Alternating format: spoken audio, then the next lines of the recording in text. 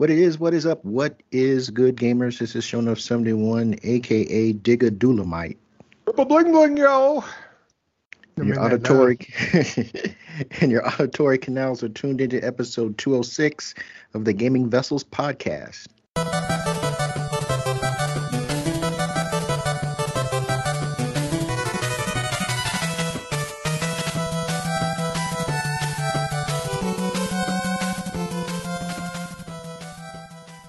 And as usual, I'm not in the digital studio alone. Along with me, got my partners in crime. First on deck, we got Dez, a.k.a. the Bay Area Terror, a.k.a. the High Res Lover. That's right. A.k.a. the Cat Daddy, a.k.a. that Gamer Stepdaddy. What's going on, man? Hey, not much. Just happy to be here talking to you fine folks on the interwebs and talking about this thing that we love, gaming. So thank you, as always, to everyone who joins us every week. We really appreciate it. Absolutely. And of course, our show is a no-go without Trader Joe, otherwise known as Jabroni Chief. Yeah. That's me, yeah. Midnight Lover. Midnight Love for you, baby. But you might also know him as the Food Max of gaming, who can maximize your gaming dollar. What's going on? Not much, man. Just enjoying another week passed in this wonderful game called life. Oh, boy. So Yeah. just trying to make skis for some possible Legend of Zelda Tears of the Kingdom Collector's Edition, because I saw that good old GameStop has going to be dropping at least 4 collector's editions per location. I don't know if I want to be sitting waiting in line. I just want to see if I could, wink, wink, nudge, nudge to my GameStop and say, hey, you know me. You know me. I come around here all the time. Save one on the side for me. I don't want to sit there and wait 8 hours for it because I don't care that much. But, if I'm able to get one through my quote-unquote connections, so I'll have to see. Are you going for all 4? That All might 4? not be a bad investment. Oh, no, for I'm the not. short term anyway.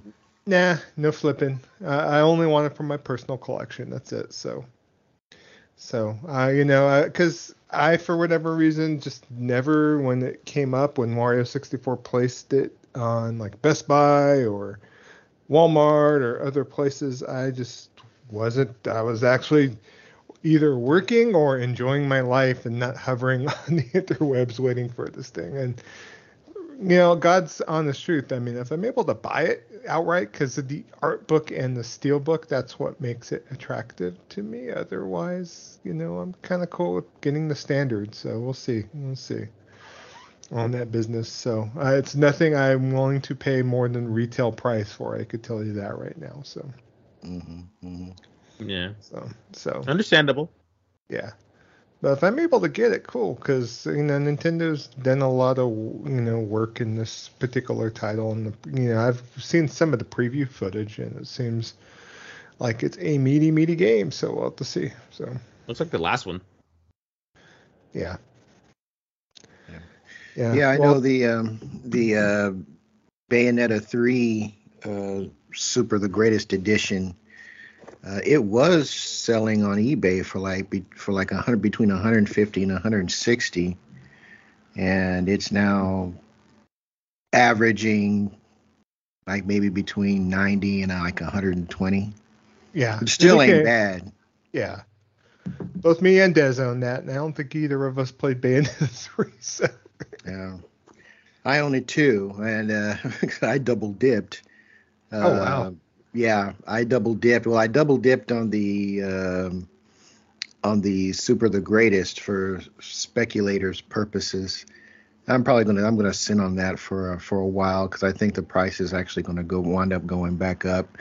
But yeah, it was if I would have put it up right when not too long after it came out, I probably could have got about 200 out of it.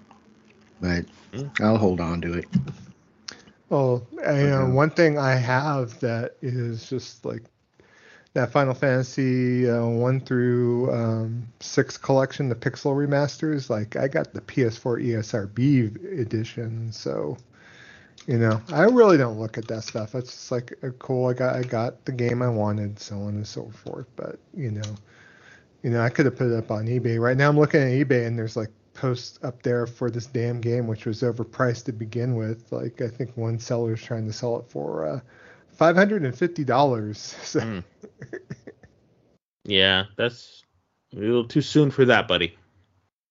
Yeah. Well, the demand is high enough. He'll get it. That's true. I'm not saying that it won't ever get to that price, but I don't know if it's going to do that right now. I guess everything has its price at some point. I'm just kind of taking a look now to see closed auctions or how much it's actually sold for versus what's being asked. So.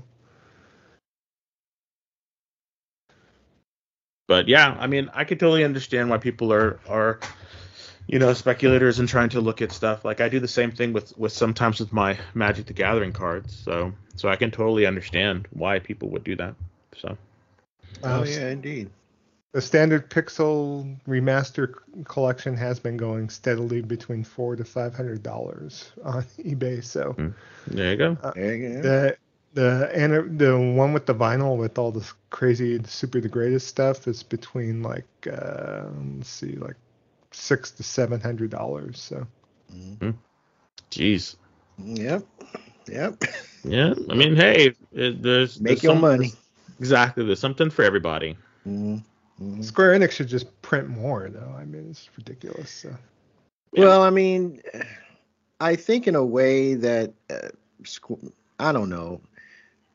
I think there's something about exclusivity and limited runs that wind up driving demand for your base game as well. Like, I just taking myself for example. With Bayonetta 3, yeah, I could have just gone in and grabbed the everyday version pretty much anywhere. Probably didn't even need a pre-order for it.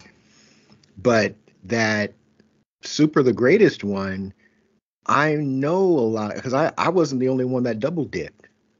Because there were a bunch of people. I was just talking to the clerk there. He said that there were a number of people that did the same thing. So I think it drives sales for that limited edition drives sales for your base game because people don't want to open that, but they do want to play the game. So they just go ahead and buy the run of the mill one and put the other one on the shelf. So it's a good way to drive sales overall, I think. Yeah. Plus it's a good way for people to for that FOMO. Because like if they're not able to get it, that at least they can still get the base game, and that'll be good enough, So I think that's another thing that does it as well. But yeah, I think having one for the collection and then having one to play is definitely something. I mean, I do that sometimes with Switch games. I'll buy a Switch game, to sit on it, and then I'll buy it for PS4 or something like that, because a lot of the indie titles that have limited runs, I might buy it for Switch, and then when it's super on sale, I'll pick it up on like PSN or something, So, and it depends, what you collect for, and that's just kind of one of the things, and you rationalize it however you want, but sometimes you just kind of want what you want, Yeah. And there doesn't need to be any rhyme or reason to it sometimes. Oh yeah. A lot of this collecting in our hobby has no logical sense, Obviously, I got tons of loaves of bread to eat, but I'm lusting after the next loaf or the next sandwich. So so it is what it is. So. Yeah. Be calling me, man. It be calling me. Call you Cookie. Well, all right. Well, with that being said, we're going to move on to our first topic on our docket, which is always our first topic, that being our playlist.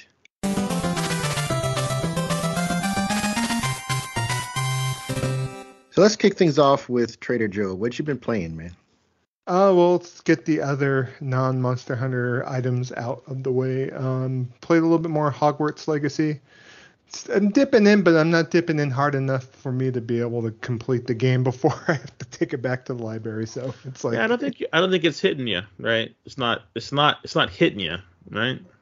well, it's not the thing where I'm like, oh, I got to play some more. It's like, so I'm just kind of, That's what I mean. It's not one of those games that's really kind of grabbed you, you know. no, the motif is not like my, it's like the magic seems like, I'm still in the tutorial stage of it, and I'm thinking I'm just gonna lay low on it. I'm gonna take it back to the library and then maybe pick it up later when it's cheaper, or play it later when can easily grab it from the library again or whatnot. So we'll have to see on that. So, but nothing wrong with the game per se. I'm kind of curious once it opens up what the gameplay is actually like on there. So I don't know how far have you gotten, Des, or if I'm about midway point through it right now. Like I really need to go back to it because I put a lot of hours in it. So I really just need to go back and finish it. So I'm pretty deep into the story. Right. And it's not it's not hard to hop back into it. A lot of it tells you exactly where you need to go, where you left off. So got it.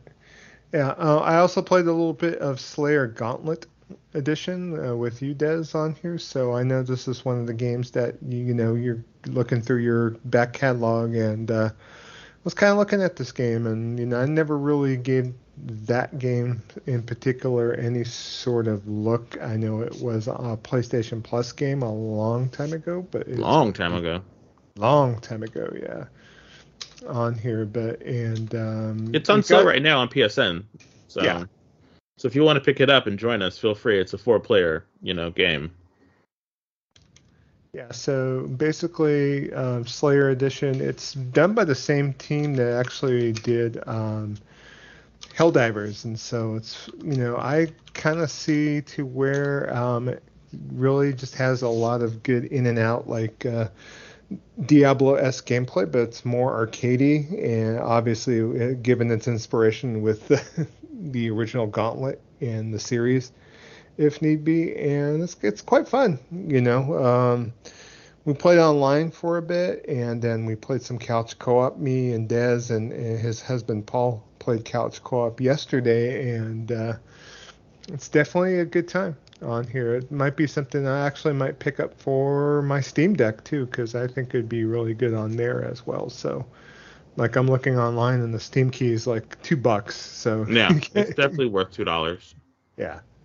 Yeah, it's got and you can update your characters. Like there's like stuff that you can buy because you go through Gauntlet and you pick up coins and gold, and you pick up these crowns, and if you wear the crown all the way to the end of the level, you get a bonus, and they call you the greediest hero, and you get even more money at the end, and you get scolded for destroying the food, and then it's great. And then if someone takes food and they have more health than you, your character will actually comment on them taking the food. Like, I was playing the wizard and Joe took the food, and the wizard was like, "Don't blame me if I die in the next battle." And I was just like, "Oh, damn." So it's kind of funny that it has that kind of interaction, and then the characters will say out loud, "Oh, I need food badly."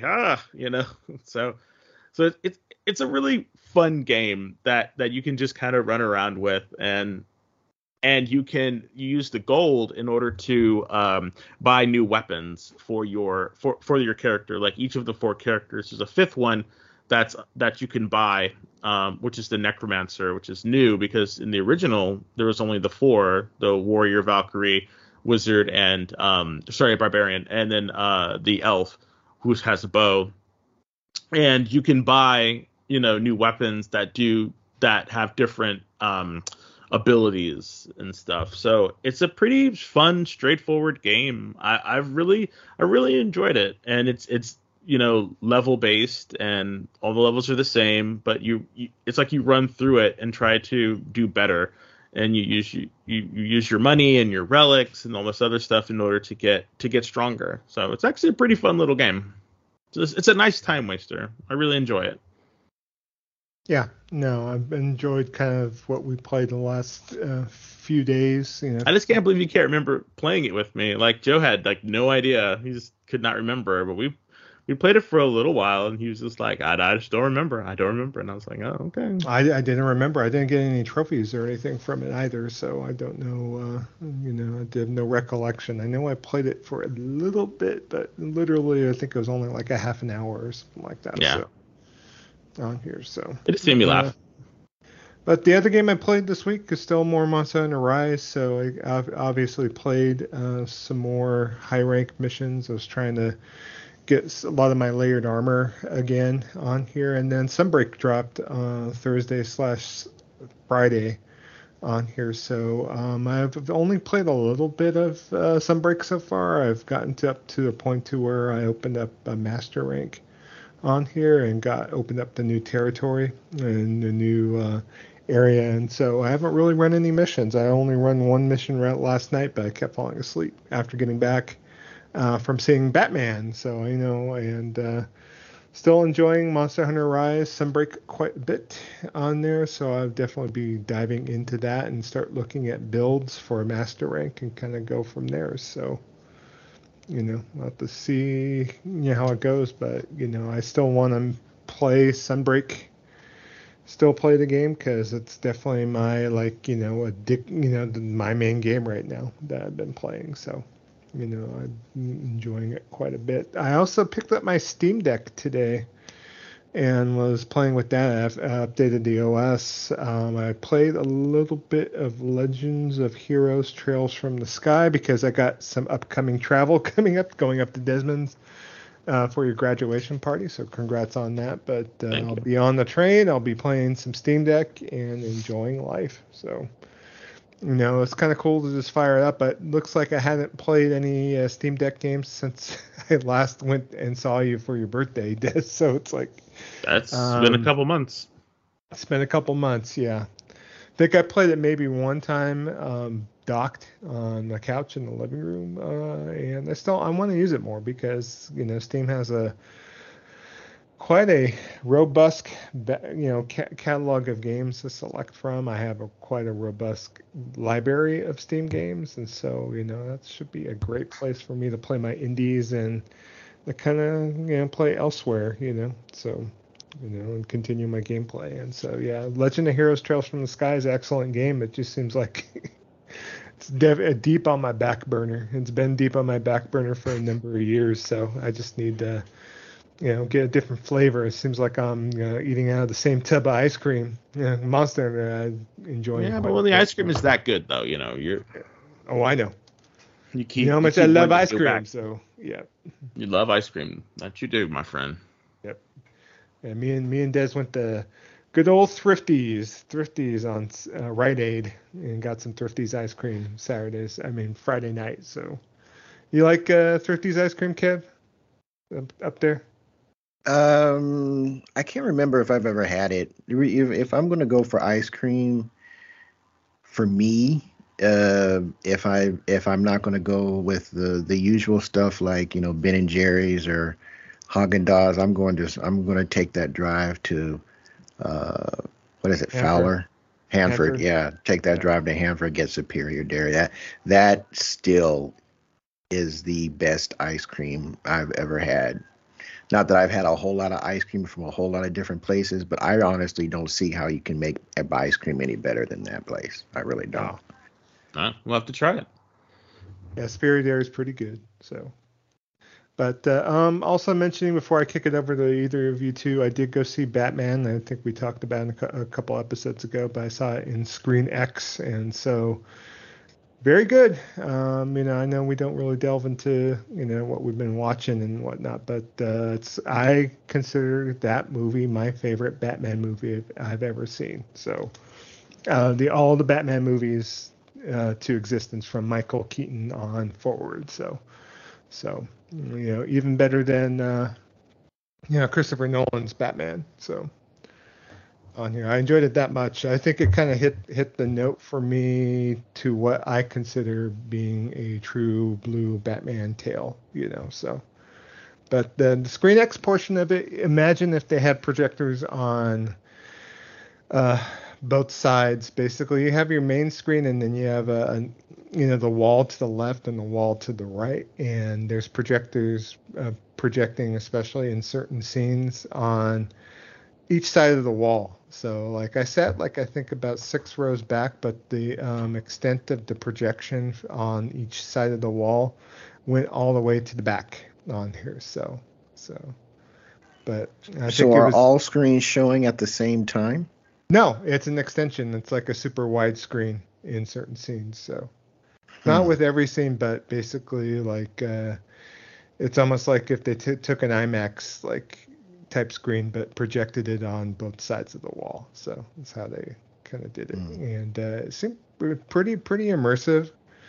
I was at certain points maybe looking to my left and looking up to my right on each side of the wall on here, but a lot of the action remained in the middle for the most part. So I would find that very distracting. I don't know. I'm old. I'm old too, but I'm like, nah. Just keep me focused in one direction when I'm watching a movie. Thank you.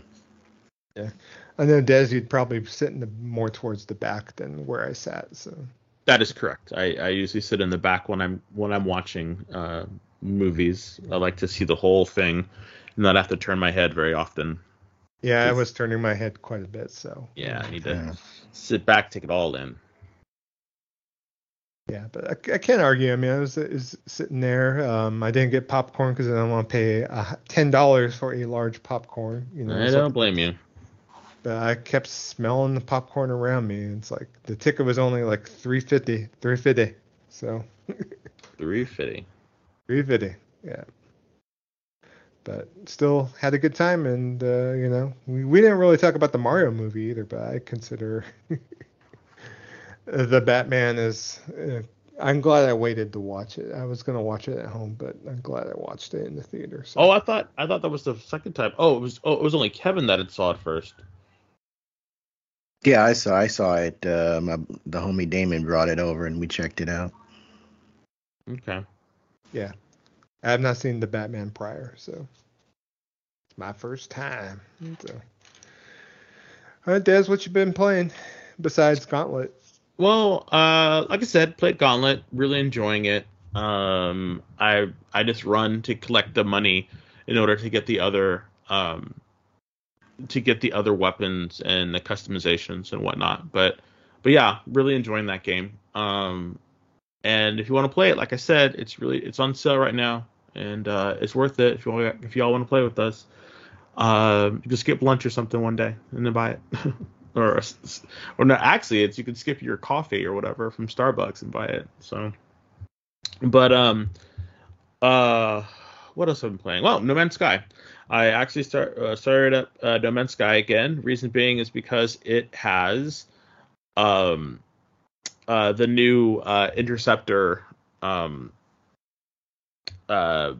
DLC, the Interceptor content or patch has been added, and bless you, and it looks pretty cool, and I wanted to see how it fares. So I actually, got it out. Well, it's already uploaded, so I just, turned it on and started going through it. But I'm still early in it, so I'm still doing the beginning stuff because I started over. So I wanted to see exactly what was going on with it. So, but yeah, it looks like it's gonna be more of the same, but I'll have more to tell you if and when I get to the new content, because I'm still in the beginning of it. And I don't know how far you have to go into the game in order to get that good stuff. So I don't know. Also getting ready to start playing on my Switch again because Advance Wars 1+2 Reboot Camp came out, and I want to play it. And I want to start playing some of my Switch games. I have a bunch of them, and I've only played a quarter of them. So I want to really start giving my Switch some love. Although they need to bring out a better version of it, a higher res version of it. Like, I wanna I wanna rep Nintendo, but my days of being a high res hater, like, those are gone. I need a little bit more, Nintendo. I need a little bit more. I actually need a lot more. You got the money now with your over $1 billion Mario Brother movie. You got the money. So you can definitely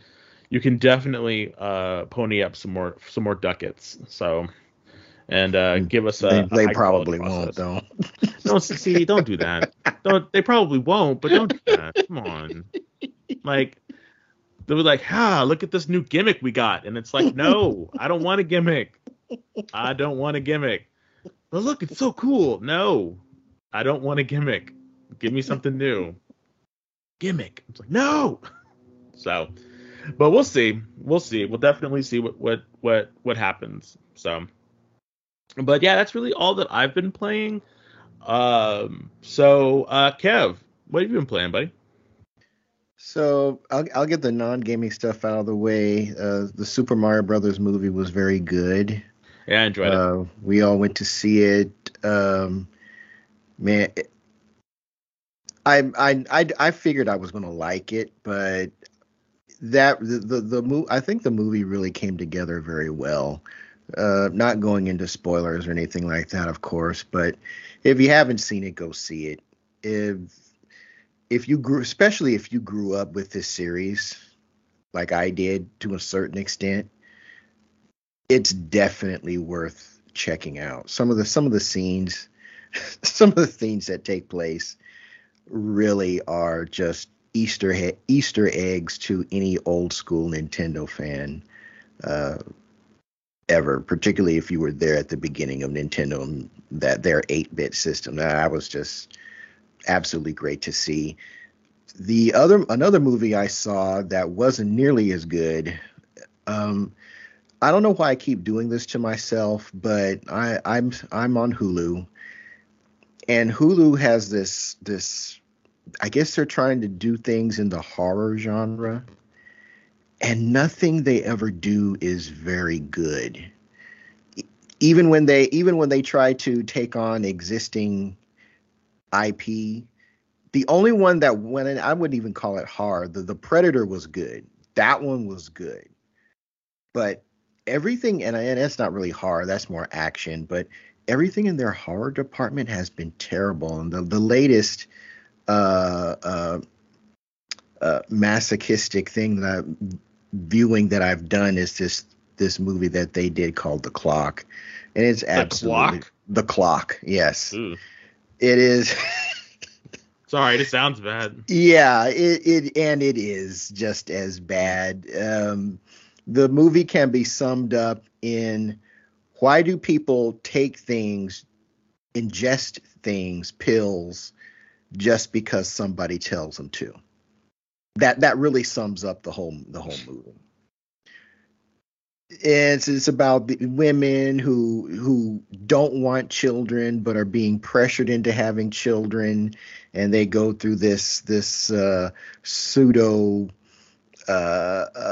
mental program that makes them see delusions. It is absolutely dumb. Don't do that to yourself. But on the positive end of things, I've been checking out Dead Island 2. I am about 3 hours or so into Dead Island 2. I'm playing the Jacob scenario.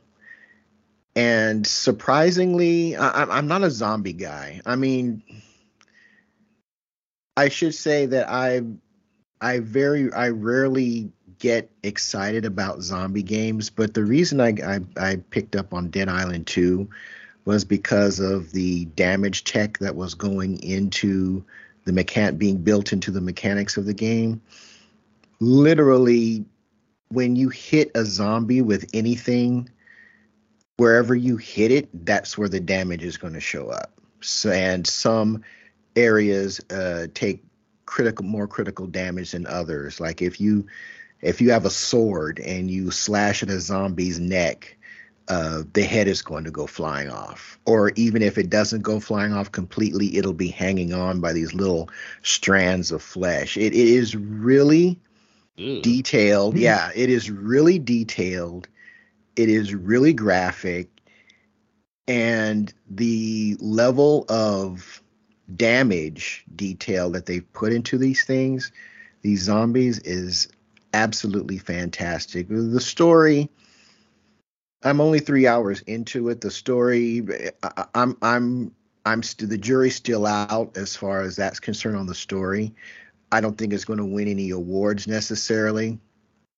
One thing I will say is that, again, I don't want to hear anybody talk about Forspoken dialogue. Some of the things that your main character says, but more so than that, the NPCs that you come in contact with, the things that they say, it absolutely cringe. Like I don't know. I guess they were going for like a I mean, there's been a bunch of campy zombie movies over the years. Some of them I've seen, a lot of them I haven't. So I guess they were going for that type of vibe, but it really doesn't carry over well. The overarching story could be kind of interesting. That's why I have a jury still out perspective on that. But the gameplay itself is surprisingly good.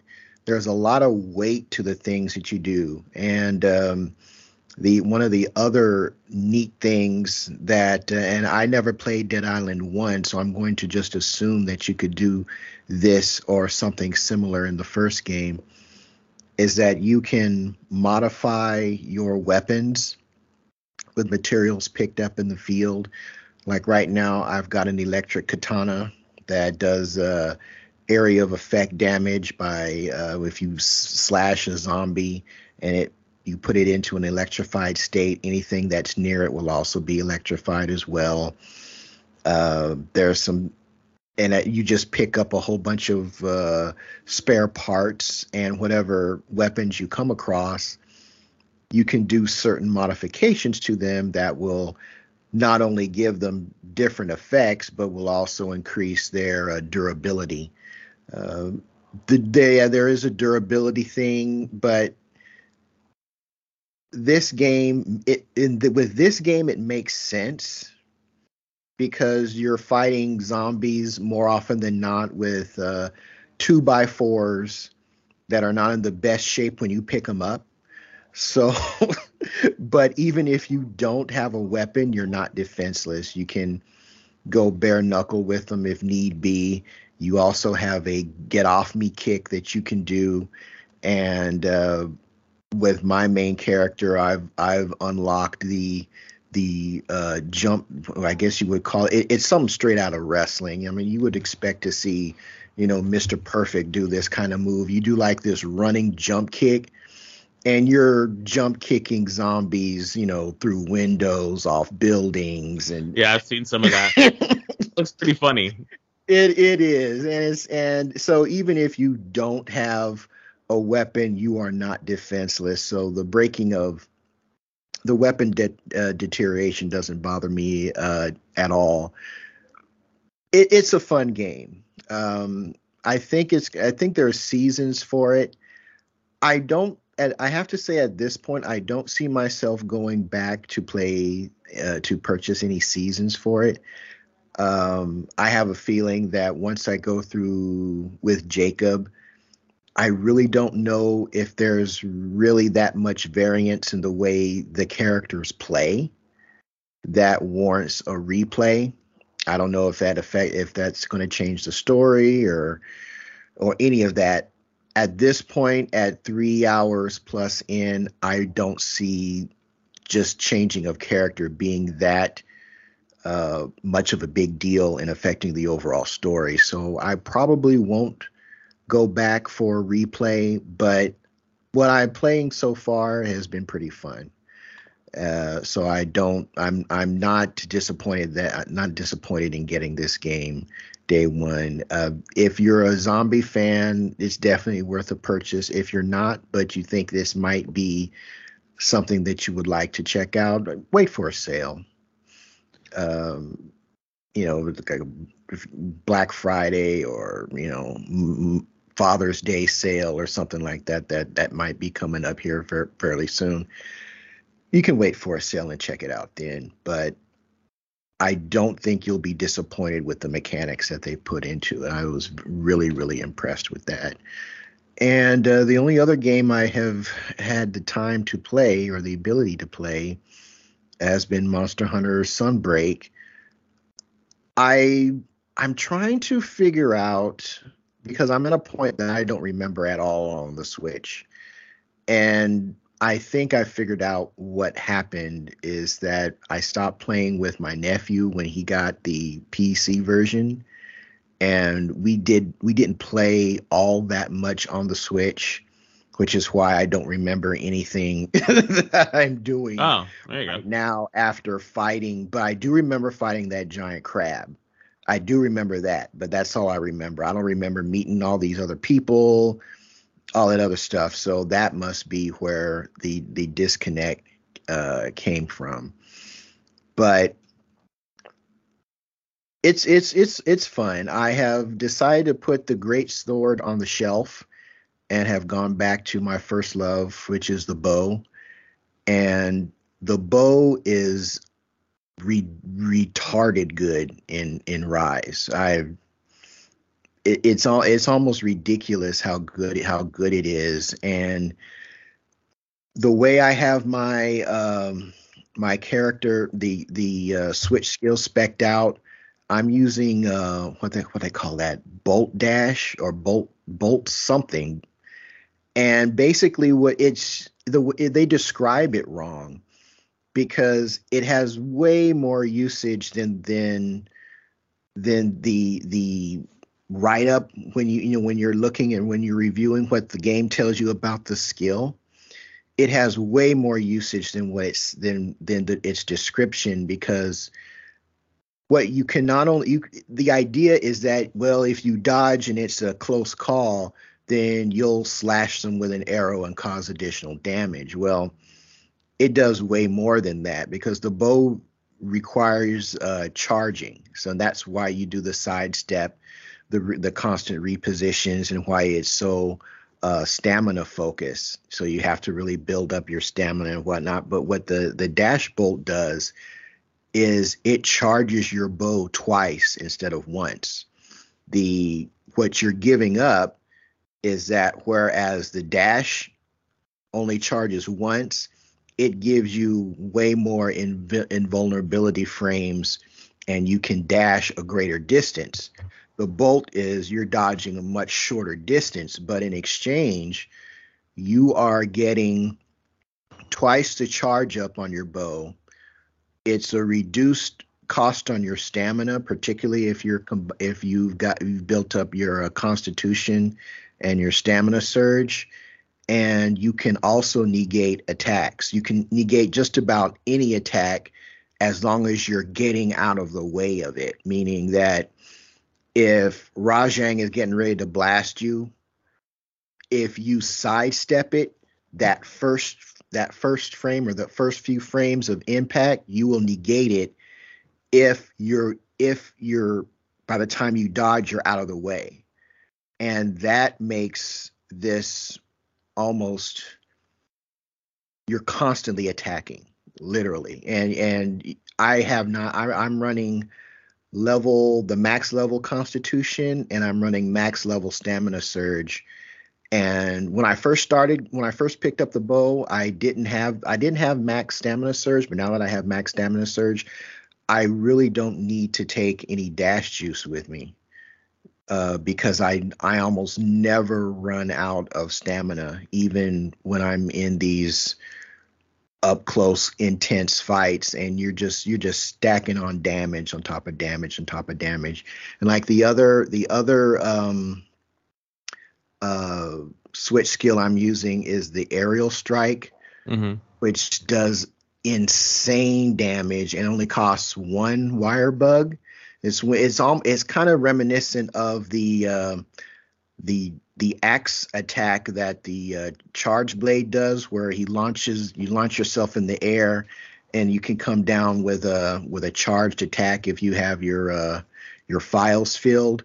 Well, with this, especially if you're using any type of ammo type or arrow type for the bow, it just piles on damage if you're hitting a tender spot. And 98% of all the monsters, their tender spot is the head. So if you do that on a monster's head, you're just piling on damage on top of damage on top of damage. It's literally insane how much damage you're doing. My only problem now is I need to get my bow armor, my armor sets up to max, because none of them are. So one or two hits and I'm dead. But I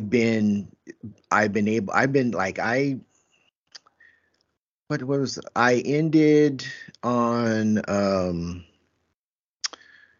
oh gosh, what monster was it that I soloed? It wasn't one of the new ones. Was it a Rathian? Rathalos? One of the dragons, I can't remember. And he killed me. He carded me twice, but I came back that third time. I just lit him up because the damage that piles on, that you can pile on with the bow, is just retarded.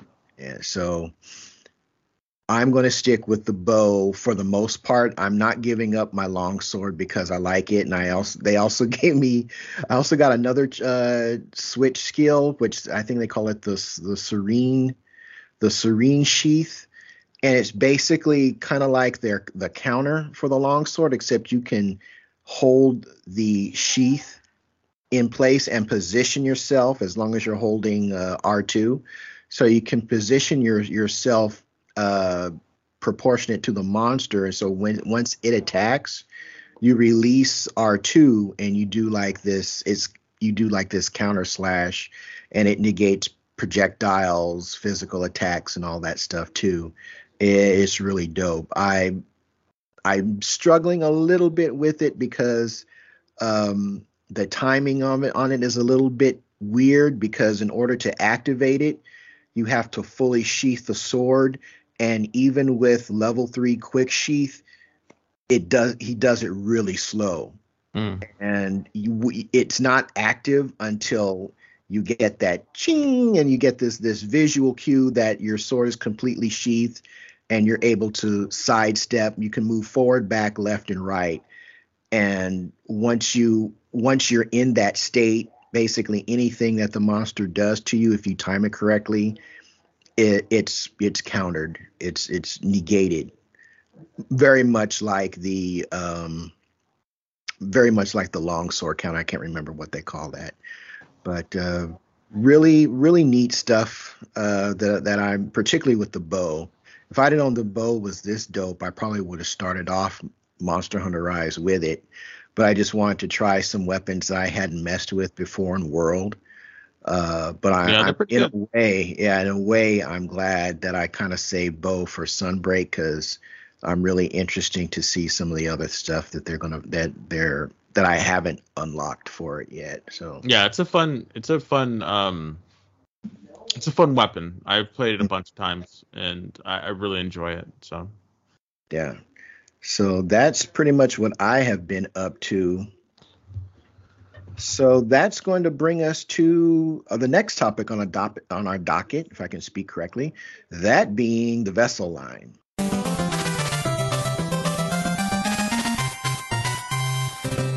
So, all right, Des, you got it. All righty. So first up on our vessel line is from AZ Rockslide, longtime listener, friend of the show. He says, "If I never hear the phrase live service game again, I'll be happy. And this is coming from someone who has enjoyed some of them. I am just sick of everyone trying to create the next big live service game." Yeah, I definitely have to agree with you on that. I really hope and wish that people would get back to making, games. And I think the problem is it's the industry is just kind of pricing itself out of making these games like that, because they're trying to reuse assets. They're trying to have something that they don't have to redo or remake every year, because it's just cheaper. It's cheaper for their overhead, for the most part. If you already have all these assets, why not? Why not just do the same thing? I mean, that's kind of one of the reasons why I'm kind of not buying Legend of Zelda, because it just looks like the first game. In a lot of ways, they did some quality of life changes, and then here you go. So, but as far as live service games, yeah, I think they, by they I mean the companies or video game companies have a certain window or a lifespan that they're expecting to get from these live service games, and I think in their minds, the bean counters are like, well, if we could, have an influx of players and then keep those players for a specific number of time, then we have, made back whatever our sunken costs are into this product. And I think that's the new kind of way to make money for these for video game companies, because doing the annual release of an Assassin's Creed 1, 2, 3, this and that, blah blah blah, I just don't think that is for them in any way. They don't see that as being sustainable anymore, given the amounts of money that it costs to produce these video games. So I think that's why we're seeing live service games, because if you can hook someone, with like a gacha system, say like the Genshin Impact, or the new ones that are coming out. There's a new one, Wavering Waves, and another one that's the Skylink one that's from the company that did I'm drawing a blank, just said it, Genshin Impact. Then you have then you basically have a set of folks that are doing the gacha route. They're trying to get the specific characters that they want, and they're totally fine with it. It's like having your a one-stop shop for the game that you want. And I think for some people, they really enjoy that, especially if it's a game that they really enjoy, or a system that they really enjoy. And it's weird though, because there are certain live service games that I see as being quote unquote okay, and there's ones that are just trash. Like I really don't care for the gacha system personally, because it is a form of legalized gambling, and they have like a pity system where if you've spent so much money, you can get you're guaranteed to get a certain amount of certain thing. If you spend so much money, they call it the pity system, and I'm just like, that doesn't seem like fair, to me personally. So I just don't think that that's a system that, no matter how good the system is, that's something that I want to play. And granted, you're spending your own money when you do this, and quote unquote, we're all adults, but I just don't think that that's something that is sustainable in the long run, even though these companies want them to be sustainable in the long run. And then the other like live games like ESO, I think, is a better example of that, as they're putting out, quality content, and you pay for it, and they struck this kind of chord where people see them as being kind of a brand that you can trust. Maybe trust is a strong word, because every year you're getting at least 3 new content, updates, and you're getting them, for the size of for the price of like a small game, an indie developed, game, but it increases the the service that you're playing, and so a lot of people like that, and that's just the game that they play. So but yeah, live service games, it's very tricky, and I think they're here to stay. I don't think they're going anywhere because they make just way too much money, and I think that's why we're going to see a lot more in the future.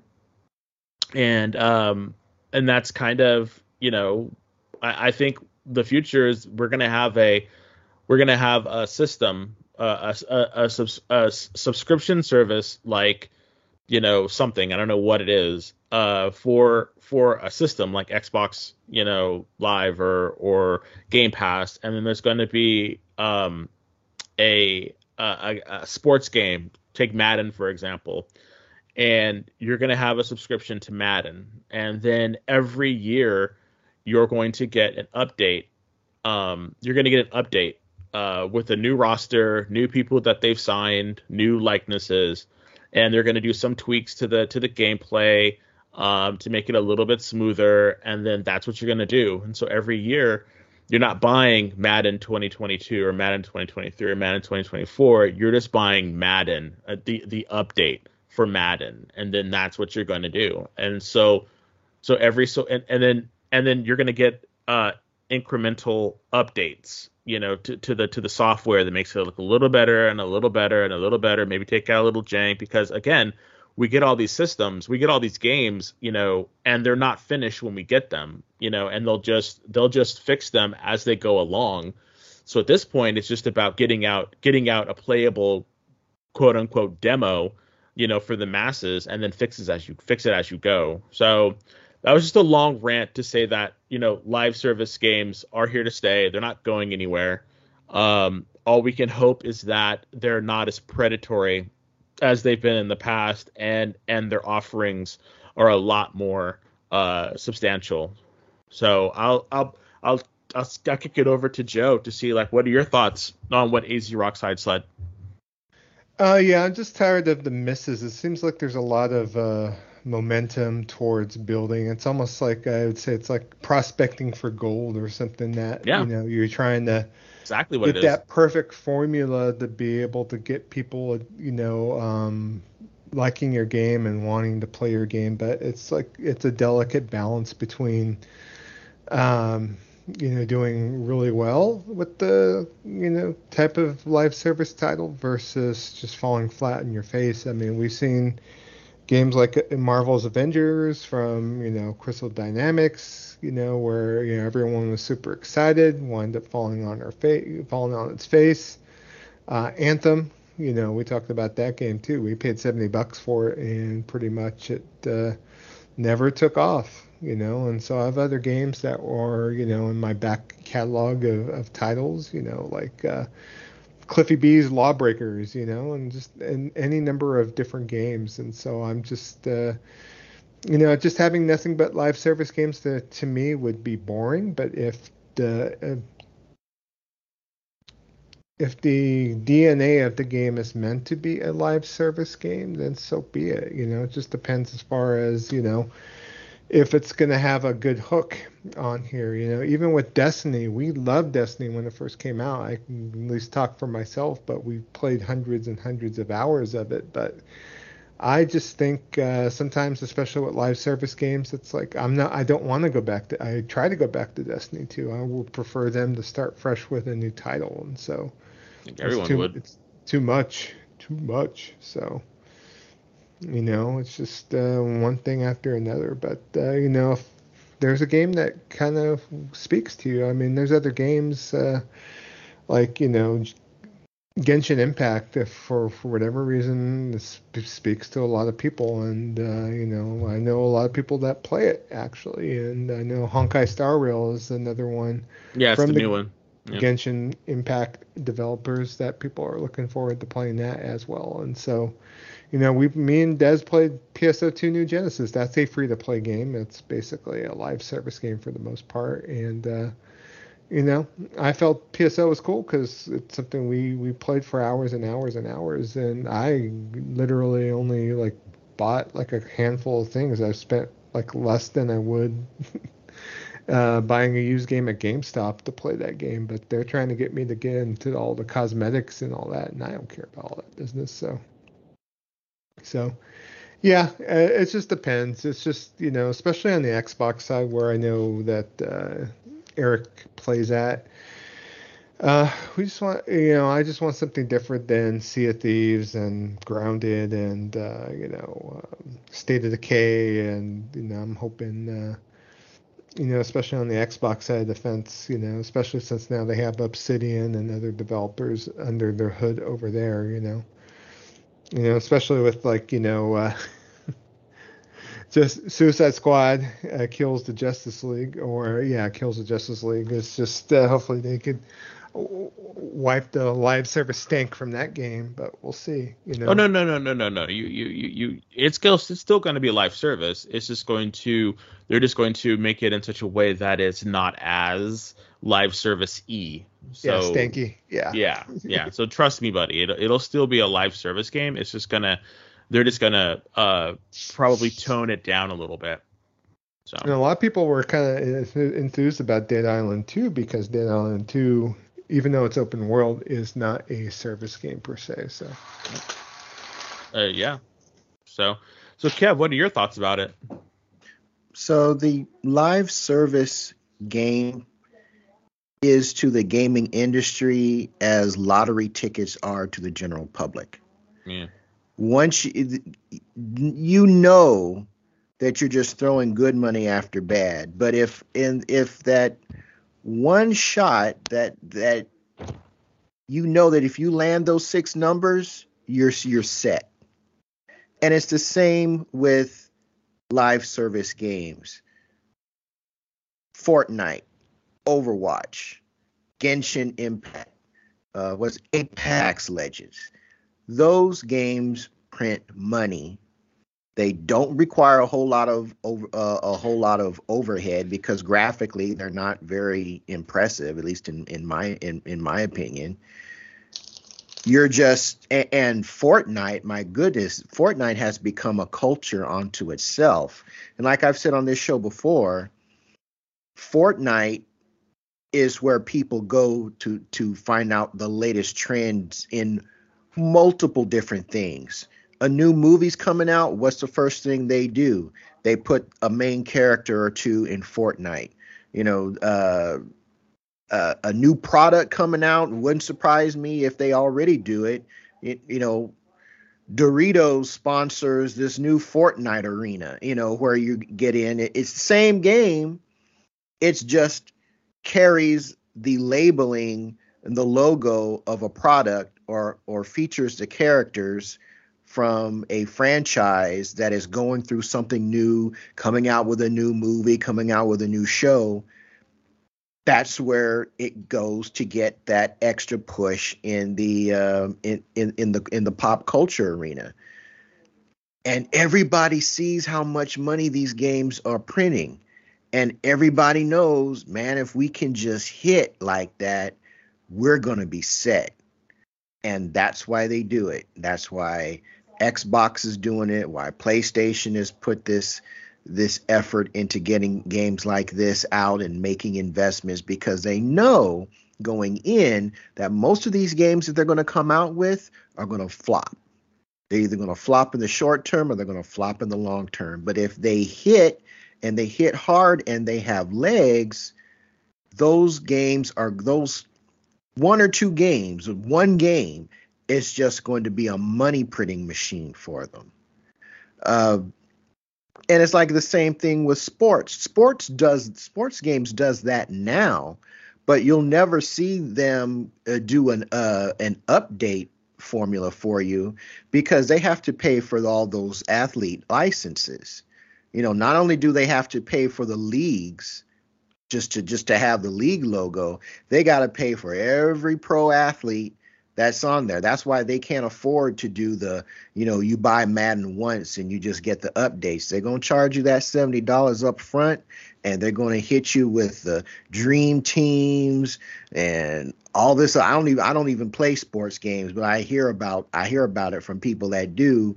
and all the money that you got to spend to get the players you want, and the mystery packs, and the legendary team building, all that stuff, whether it's FIFA, NFL, or NBA, you're going to still have to pay that $70 to get in, because they got to pay for all them people's faces that show up in those games. But they know they're going to hook you in with the live service angle, because you're going to want to have Jordan on your squad, or, get Hank Aaron on your team, or Steve Curry, all that carry is monetary, is how they monetize it after you've paid for the licensing fees with your $70. And heaven help you if you went in and you got the greatest edition of these sports games, because you really helped cover their expenses. So yeah, it's like they know that most of this stuff is going to end badly, but man, if it hits, they're set. They're writing their own they're writing their own destiny, literally, from that point on. So that's why they do it. Yeah, and again, like I said, I don't think it's ever going to go away, only because it's just how the industry wants to do it now. So, and that's unfortunate. But again, all we can do is vote with our wallets, and if we don't like something, we can always say no, thank you. So, don't be scared to say no, thank you. It's okay. It's okay. Yeah, but see, a lot of these people, that's all they play.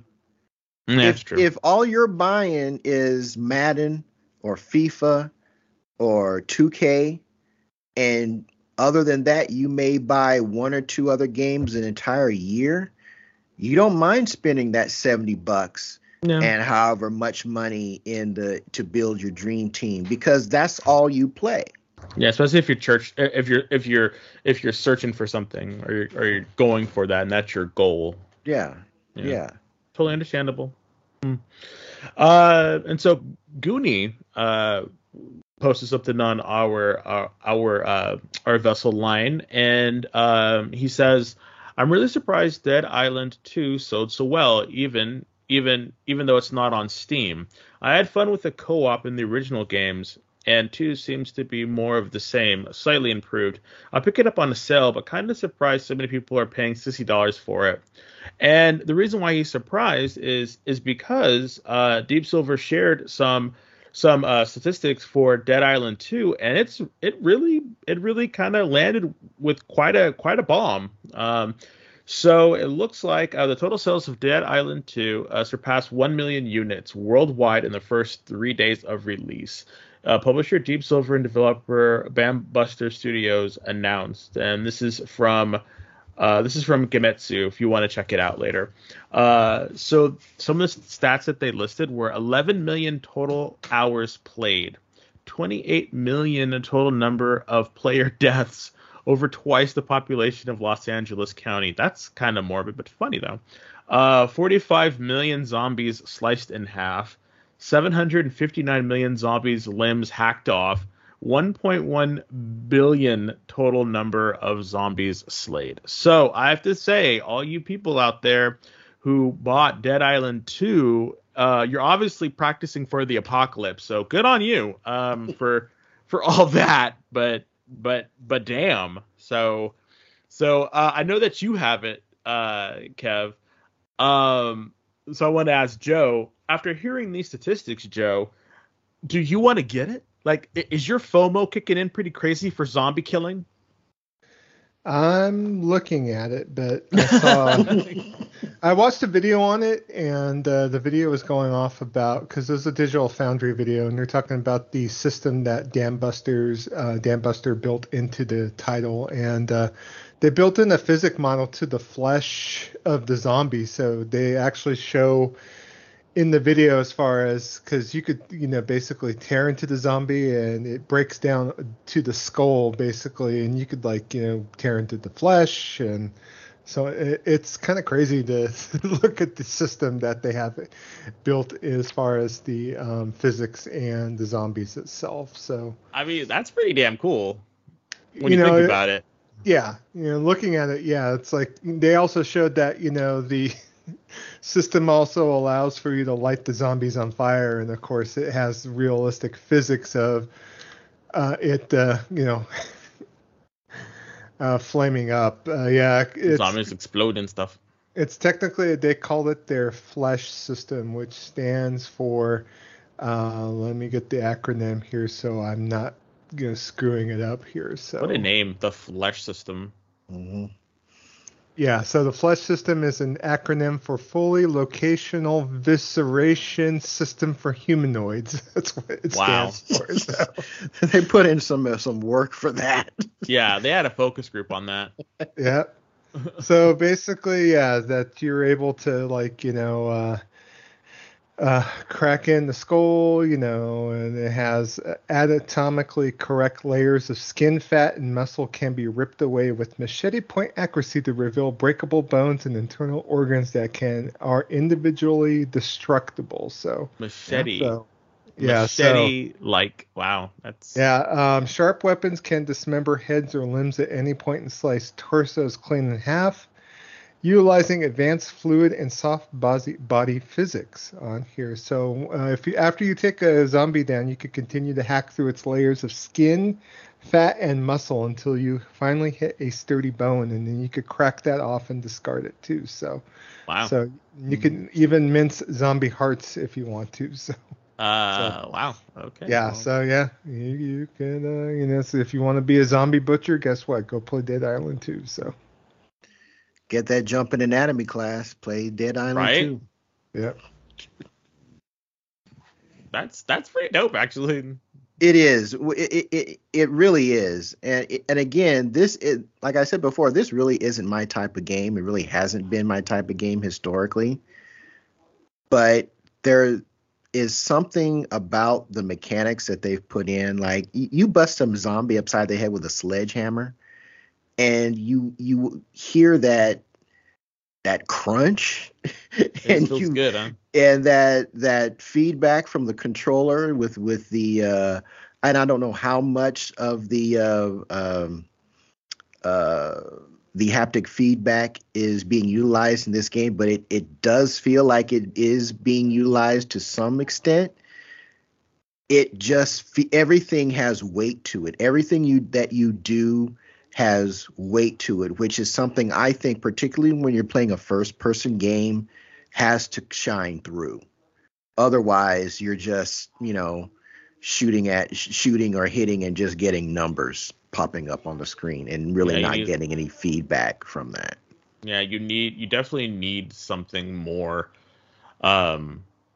Because I was watching, because I've watched some gameplay and I've seen what's going on, and I'm like, oh damn, there's like a lot of like moving parts when you're running and jumping on people and you're kicking them in the face and doing what is it like you're not parkour. It's not like it's like you're running at them and they're like you like do like a wrestling move or something, where you're kicking them in the face, and I'm just like, wow, Mm-hmm. So it looks pretty visceral when I'm watching it, like it looks pretty visceral.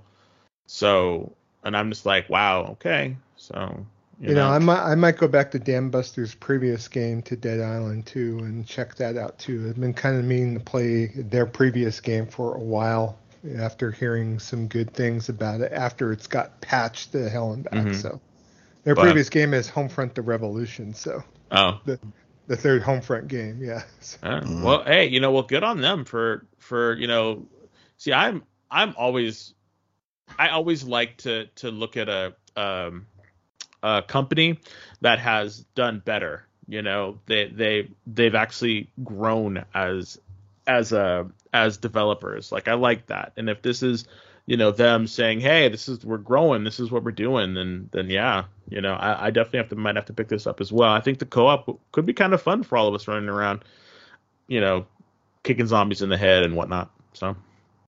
But yeah, so thank you AZ Rockslide and Goonie for your comments. As always, feel free to ask us questions in the vessel line.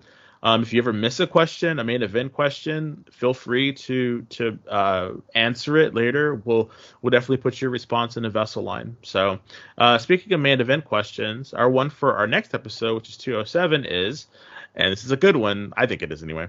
Have you ever played hooky or lied to get out of something so you could play a game? No judgments. We just want fun stories. Let us know your stories, and we'll share them on episode 207, which is our next one. So, again, funny stories. I have a good one that I can't wait to share for you. So please tune in for 207 and share yours. And it's always after me, the vessel line and the main event question. It's the Jabroni Gaming News.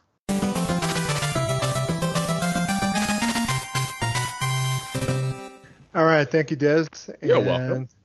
Of course, yeah. First news topic on the docket for this episode is regarding the trailer that was shown and a release date for Armored Core 6. So Armored Core 6 basically has a confirmed release date. Armored Core 6 Fires of Rubicon is coming out on August 25th, 2023. On here, they are promising fast-paced battles, in-depth customization, and thrilling boss fights.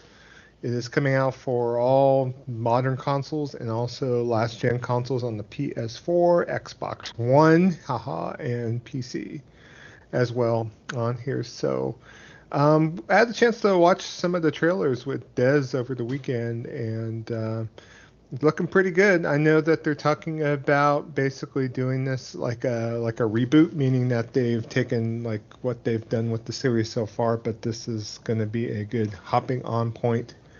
All new for people on here. So, I've played Armored Core games in the past. I played like Armored Core for Answer and Armored Core 5.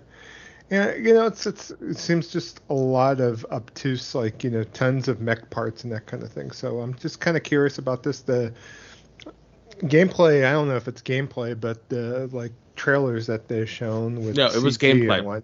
It's gameplay. Supposedly it's all engine gameplay that they showed. So that is what it looks like.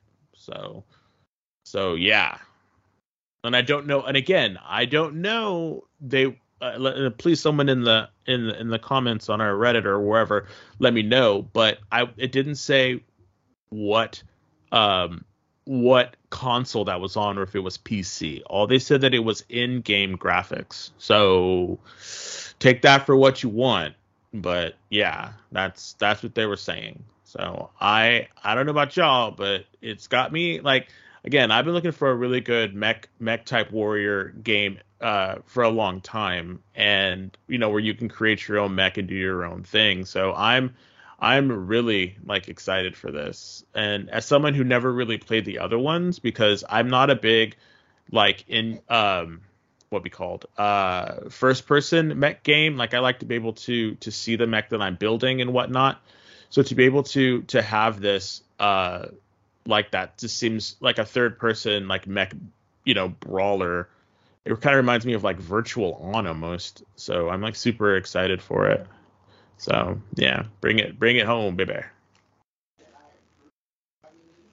Yeah, I'm pretty excited for it too. I think there's going to be enough to differentiate it from a per se Souls title, because From Software is not just basically, even though they struck gold with the Souls games on here, that they've done other titles, and obviously with the breadth of Armored Core titles in the past, they've done different things on here. I know that they probably could learn from what they've learned on developing their more popular titles the last few years, because Armored Core 5 came out like back in the Xbox 360 PS3 days. So it's been a minute since. No, actually, they released Armored Core 5 for, what was it? It was PS3. So, so it's just the point that I'm kind of looking forward to it. And, I know that there's going to be some multiplayer elements, but only PvP, I believe, right? Which is Des? great. Yes, it's Yeah. only, at this point, it's only PvP, so it is a single player experience, which I think is great. Nothing bad against, playing with the peeps and all that, but I think it's very fun to be able to just experience it, myself, and just kind of do my own thing. Yeah. So, yeah. Any thoughts on Armored Core 6, Kev? I just watched the trailer while you were discussing the news article, and it looks really good. I really hadn't, I hadn't really been following it all that much because, again, Armored Core has always intimidated me because I suck. When you give me too many options, exactly, I just suck at trying to make these builds. It's like I struggle making builds in Monster Hunter, and this game, the options are just times 50, if not more. So a lot of this, I know that I want to make a mech that looks cool to me, but the cool mech is not necessarily going to get me through that next mission, right? Yeah. It looks cool, but yeah, you're missing this, you're missing that. You need to compensate for this, that, and the third. And I'm like, yeah, but the more I watch the trailer, the more I'm thinking it may be the type of game that maybe all of the, I forget what do they call these frames? Whatever frame you're using. I don't know what they're called in this this world. Yeah, I think they're called frames. I think frame. Okay. Yeah. Whatever frame you're using may have some core abilities. Like I'm watching the tank one dodge like the one that is bipedal. So maybe there are some built-in innate abilities that all the frames have, and the mods that you do can just accentuate those core basic skills and let you basically, now if it's like that, then that's something I could definitely rock with, because I can make the mech look like I want to look and still be able to make headway in the game, and not be because, well, you started with this frame that doesn't have this core ability. This is why you're struggling, having so much difficulty. So I like the way that it seems to play, like you were talking about, Des Virtual On, like a very actiony game. Mm-hmm. I'm not picking up a Souls-like or Souls type stuff with this in any way, stretch, or form. And I'm 100% on board with that. It looks like a mech action game. Yeah, to me. I'm ready for it. I'm really excited for this game. I'm really excited to see what they're going to do. I'm really excited to see what it's going to look like when it's here and it's done, and we're able to just kind of run around and just kind of kill folks. It's my hope. So. Yeah, and then they also announced a couple of the collector's editions. So look kind of crazy, but Bandai Namco and From are going kind of crazy a little bit. So they have a premium edition that comes with a steelbook, of course. That kind of caught my eye. It also comes with luxurious art cards, in-depth art book, digital soundtrack, sticker pack, pin badge set, base game, of course, poster, and a 19cm figurine of a mech. The premium edition it also include a 32 centimeter garage to store the mech as well. So the collector's edition is going to be $230. The premium edition with the garage is going to be $450. So that's crazy money. That's I know, but it's look. So is McFarlane Toys doing these models? Because that's really it's like, I don't keep track of figures, but I think what McFarlane is considered like one of the leaders in that, if I'm not mistaken. I hope that company is doing that, because I would hate to think that these are just, they just went to AliExpress and hired one of these, you know, one of these factories. Hey, build us some mechs for $1.50, and No, Actually, it doesn't look that bad. Like, it's to be completely honest. Bandai Namco sells S ton of Gundam figures, so it's coming from Bandai themselves. So Yeah. No, you know. it's gonna be of good quality, but it's a figure though, so I don't think you're gonna be able to move it around or whatnot. So Yeah, I mean, if it came from someone else, like another company that normally doesn't manufacture like figures per se, because the Gundam line of mecha is like huge, and so fantastic. yeah, they're drawing upon their wealth of knowledge. I'm assuming of building mecha for other IPs that they have in their catalog of items. So Bandai proper, not the Namco side, but the Bandai side pretty much has this on lock on there. So is it the same people that do their Gundam build-ups? Are they That's doing these figures? not, I don't know. It's just my assumption on there. So we'll have Because to that see. would, to me, that's what would justify that price point, would Yeah. be if you're getting the ones that do the premium models, that whatever company or companies those are that do those Gundams that cost buku bucks even for the kit, let alone the finished builds. That's kind of sort of what I would expect at that price point. Yeah, I think with the prices of collector's editions have kind of gone up, unfortunately. So it just seems like it's inflation, I would say probably, and that's the case. So, but even the Elden Ring collector's edition was up to like $200, but nothing where it was $450, of course. On there, but I want the steelbook, but I am not going to invest in a giant mech. I'm sorry. So I think the last game I kind of went out because I kind of liked the game was that Left Alive game from Konami. So that left me some bad taste in my mouth. That's what it did. So. But the next thing we'll talk about is Star Wars Jedi Survivor. So Jedi Survivor launched this past week, and unfortunately, it's been getting a lot of kerfuffle out there. It seems like EA and Respawn has released this game kind of unfinished. So there were some news articles indicating that they're working on numerous patches to help update the game.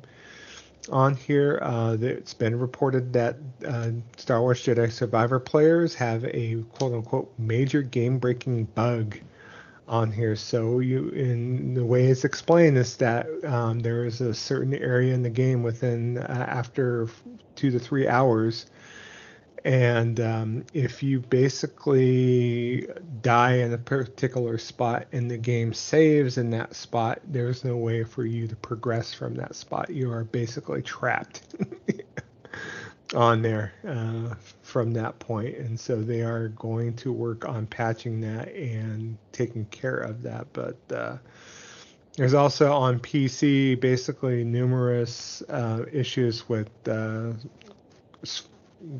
frame stuttering on here. It's the point to where it's kind of loading in the graphics in, but the shader strutter, God, it's like I can't, shader compilation stutter basically is super horrible in the game as well. So, and I know Digital Foundry has named it the quote unquote worst AAA PC port of 2023 so far on there, and that's even comparing to stuff like Wo Long and other games that have kind of released very, very poorly on the PC. Wild Hearts is another one that unfortunately the PC version was very bad at launch. This is considering Wow. the Last of Us Part 1 PC port, which was released in a horrible state on here. But yeah, Star Wars Jedi Survivor is by far like the worst PC port on here. In fact, I know I watched the Digital Foundry video and they commented saying that it really shouldn't even be up in the storefront right now. That's how bad they consider it as being. So. But it's so weird though, because I hear other people that are saying that they're not having any problem whatsoever. So yeah, listener Will D commented in our Discord saying that he is not having any sort of problems whatsoever. He's running at 4K, 60 frames a second with ray tracing on and having no issues. So, but to me, it's like I think especially with the shader compilations stutter on here, that it's kind of par for the course with PC games, especially if the shader compilations are not properly taken care of. So on there, I know that there's footage of the PS5 version, and they talk about how the ray tracing mode kind of basically affects the performance of the game as well on the console side. So. And to me, it's like I'll probably go back to this game. I'm not buying it day one. I wasn't planning on buying it day one, but it seems like they had the same struggles with Star Wars Jedi Fallen Order as well, with it being buggy at launch. And so, if I was a Star Wars fan, I kind of would be disappointed. But yeah. Will D, you'll probably have to let us know if it's affecting your gameplay of it and if you're still enjoying it. I know you probably, knowing you, are running a pretty meaty rig on there to be able to push through this thing. So let us know, listeners out there, if you are buying this. I know they probably wanted to get it out before, May the 4th, and kind of get that. They had advertisements. I saw advertisement when I was watching the movie today, last night for Batman, where they have an ad campaign with Mark Hamill. So, I mean, it's the point that, I think this game had to come out regardless of the state of the game on here, which is sad in a way, but it's kind of modern gaming as it stands. So, any thoughts, gentlemen? No, for me, it's a sit and wait kind of situation. I don't need to buy it day one. So I'm a Star Wars fan, but I don't need to buy it day one. So I'll wait until these issues work out, or, because I know there was like a day one patch and some other stuff. So once I get around to buying it, then, I will, so we'll see. Yeah, this has Black Friday deal written all over it for me. I'm a Star Wars fan, but I don't really like the modern stuff. The first game didn't have any dismemberment, and I just can't rock with a Star Wars game where you use a lightsaber, you don't cut anybody in half. And this one, from what I've seen, I guess there's a little bit of dismemberment, but not as much as I would have expected. Because they primarily just show you cutting robots in half, which is okay. Yeah, that's all great and wonderful, but the stormtroopers are still primarily just about all intact. You may see like a random arm go off, and it's like, I'm a little bit disappointed in that. So I don't know. Kevin wants the flesh system in Jedi. There you go. No, I know. Here's the thing though, is that it wouldn't be gory. I mean, correct me if I'm wrong. It's like an instant cauterized wound. Yeah. Right? It's a plasma sword, so it's cauterized immediately once it severs any kind of body part. It would be immediately cauterized. Yeah. So I don't get why there is just this trepidation for implementing that on a grander scale. That for me is why if I did get this, it would have to be on PC after the mods come out, and where you can just cut everything in half that you come across. It's rated T for teens, so. But it would still be, if you already got one limb flying off occasionally. What's the difference whether if it's more limbs or legs, and it doesn't make any difference. You're not showing blood. You're not showing guts. You're not, you know, none of that is in play. You're just being true to the lore of the franchise. I mean, heck, we saw Luke's hand get cut off in the movies. Mm-hmm. And that was PG. Yeah, that's what Jedis do. They don't kill people. They stop them from fighting, and usually they disarm them by cutting off their hands. So it's like it's canon. So I don't understand why they do it. Yeah. So So we'll see. We'll see, and we'll probably won't play it here for a while. So but if any of you listeners are enjoying it, definitely let us know. So. All right, next thing to discuss is, of course, the thing that we don't want to discuss, but we continue to discuss because it's still ongoing. It's the dreaded Microsoft Activision Blizzard merger. So the latest news on this front is that the United Kingdom has blocked the deal on here. They have blocked the deal over concerns about cloud gaming. On here, they quote unquote said that the merger risked quote unquote stifling competition in this growing market on here. So Microsoft obviously is going to appeal, and they made a statement. Microsoft President Brad Smith, in fact, commented the fact that he said that the day the merger was denied was the quote unquote darkest day of its company's existence in the United Kingdom, basically. So he's very, very disappointed, obviously, and it was up to the point to where the Prime Minister of the UK actually had to make a statement about the merger being denied on there as well. So because they were mentioning the fact that the UK is backwards and in comparison to Europe and blah blah blah. This is a quote from Brad Smith, president of Microsoft, said there's a clear message here that the European Union is a more attractive place to start a business than the United Kingdom. He said the English Channel has never seemed wider. So it sounds like a lot of bitter beer face, but if this merger doesn't go off and it is ultimately squashed, that Microsoft owes Activision Blizzard $4 billion for a fee, basically a termination fee because of the merger. So we'll have to see with all this business, but Microsoft's not exactly doing so hot. There was a sales of the latest quarter for Xbox Series consoles, and they're down 30%.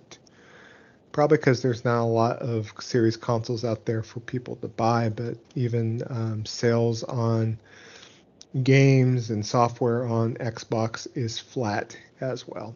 On there, I think it was latest quarter was 4% down from the same point the year previous on here. So, looking kind of grim, but we'll have to see what happens on here. But, I'm hoping that a strong Microsoft's a good Microsoft, in my opinion. I just want to see them kind of, get some momentum and go from there. And we talked about this ad nauseum. I mean, all three of us have Xboxes, and we're looking for reasons to fire them up. So, give us a reason. Yeah. And, I think adding Activision titles to the Xbox software lineup doesn't speak to me necessarily. I like some of the Blizzard items if need be, but I could play those multi-platform. So don't know. Any of you two have any comments before I move on? I know we beat this topic to death. I don't, because exactly, they know what they need to do. They're just being stubborn about it. Yeah. Yeah, I don't know about the cooperation. I know right after this story came out that Microsoft came to an agreement with another cloud gaming service you never heard of, guaranteeing 10 years of Call of Duty and other titles. So it seems like they're reaching out to every you know, mom and pop cloud service out there guaranteeing, you know, access to all their titles. So Did they make that same offer to Google? no. Did they make that same offer to Amazon? Nope. I wonder why. You know, this is. Can someone answer me just this one simple question? What game, and I'm including PC in this because, you know, that's the new math in Microsoft world when it comes to gaming. What game, either on Xbox or PC, are they going to lose out on because this deal didn't go through as of right now? What game are they missing out on from Activision Blizzard? What game coming up from Activision Blizzard was going to be on Microsoft platforms, but now that this deal has been kiboshed, it's not coming out on it? None. Then why all the copium? I mean, it's been really funny. I've been like I said, I am crumb side adjacent with this console war stuff. I don't partake in it, but I kind of I listen to what's going on.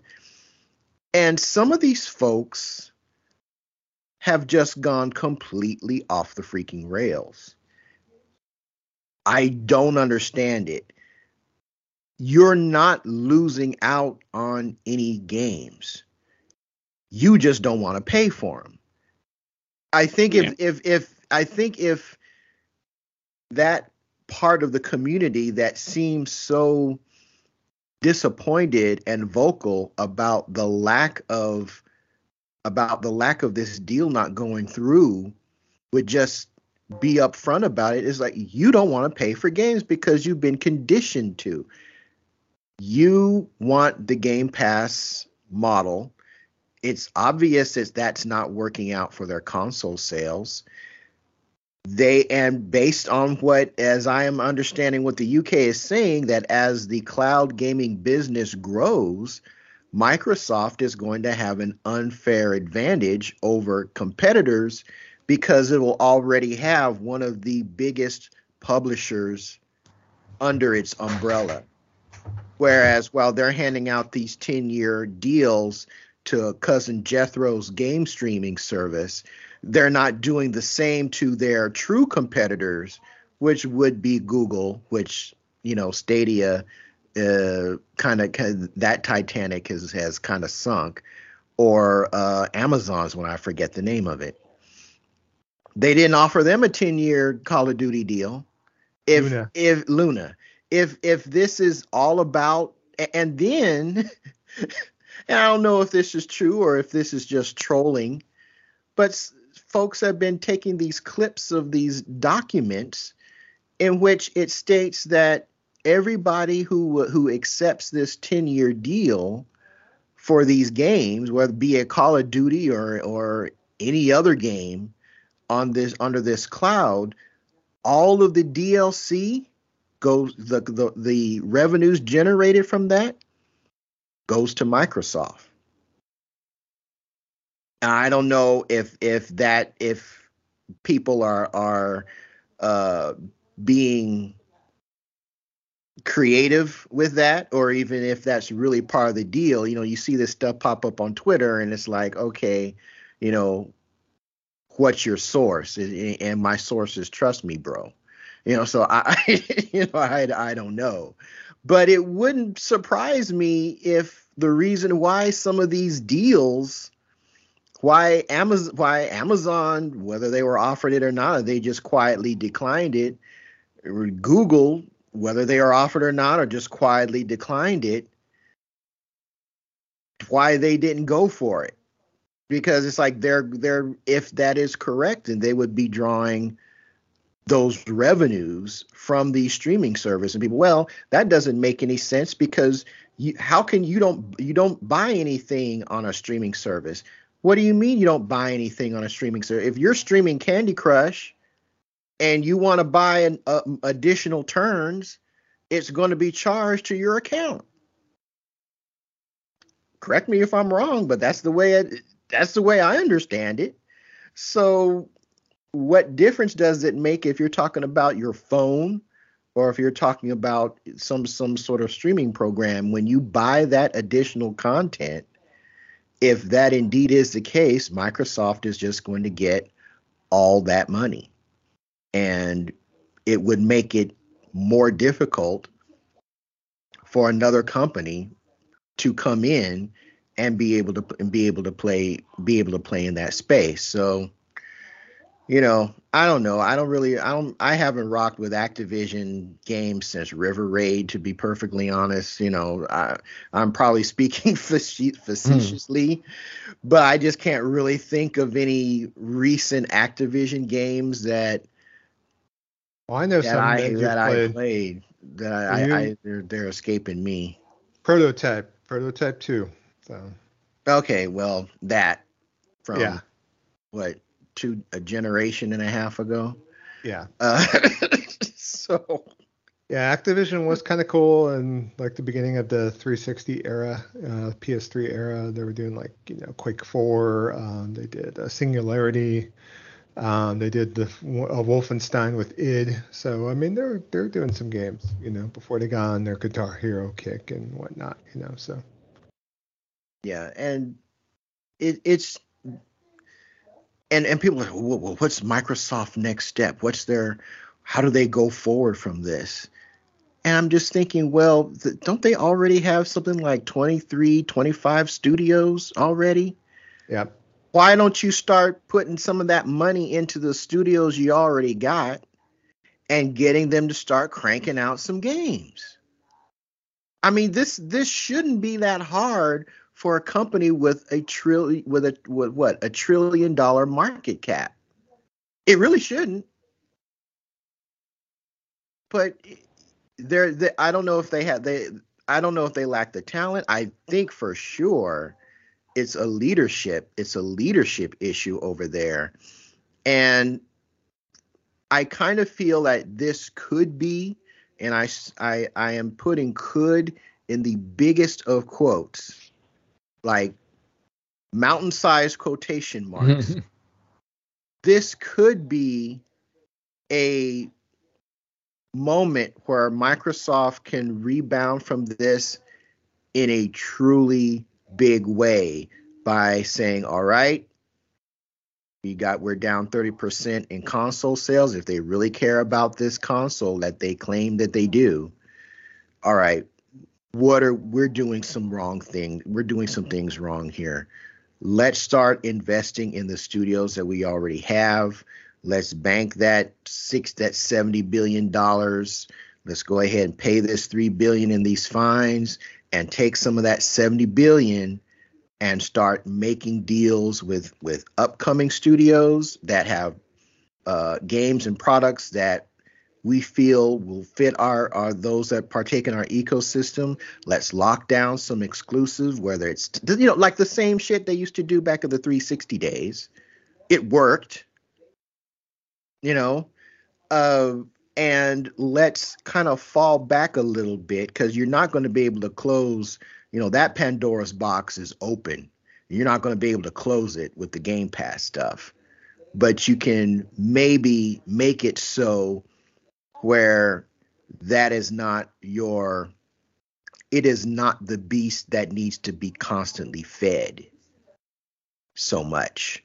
It is maybe a place where you go to highlight certain indies, highlight certain deals that you've landed with third party, some games that maybe otherwise would not get that shine depending on what time of the year they're releasing and what else is coming out, and maybe being able to push them as a benefit for being a Game Pass subscriber. But focusing on prioritizing your console customer with quality exclusive content, either from your first, second, or third party deals and contacts. That could be a watershed moment for Microsoft to swing around and start going back to doing that. But then reality strikes me in the head and says, with the crew that they've got running the show now, Phil Spencer, and Matt Booty, I don't think they're not going to do that. They are sold on this methodology for Game Pass, and they're going to say to hell or high water. We're going to keep pushing forward until there literally is no legal recourse left. Now, can a $1 trillion company find a way to figure out a way to get this thing through? Absolutely. But if it doesn't, if they don't, and they have focused all this attention while letting their current studios flounder and flip and flop and in development limbo with all these games that have been announced, and ain't nobody seen hide nor hair of a release date. Where's Fable? Where's what was it? Contraband? What's going on with what was it? What's that other one the other game that they have? They were talking about Hellblade 2. Hellblade 2, yeah, Hellblade 2. But what's the other one? Starts with a B. I can't remember the name of it. I think it starts with a B. But anyway, all these games that have been announced, all of these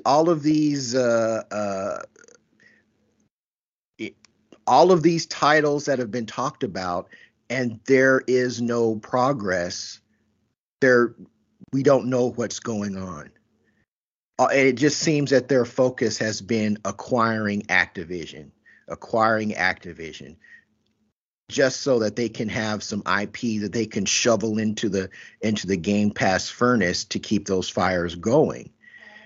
And just letting their current studios, I don't know what the hell that they do. Because we're not seeing games come out. Yeah, we're not. I mean, you get Hi-Fi Rush, which for all intents and purposes is a solid game.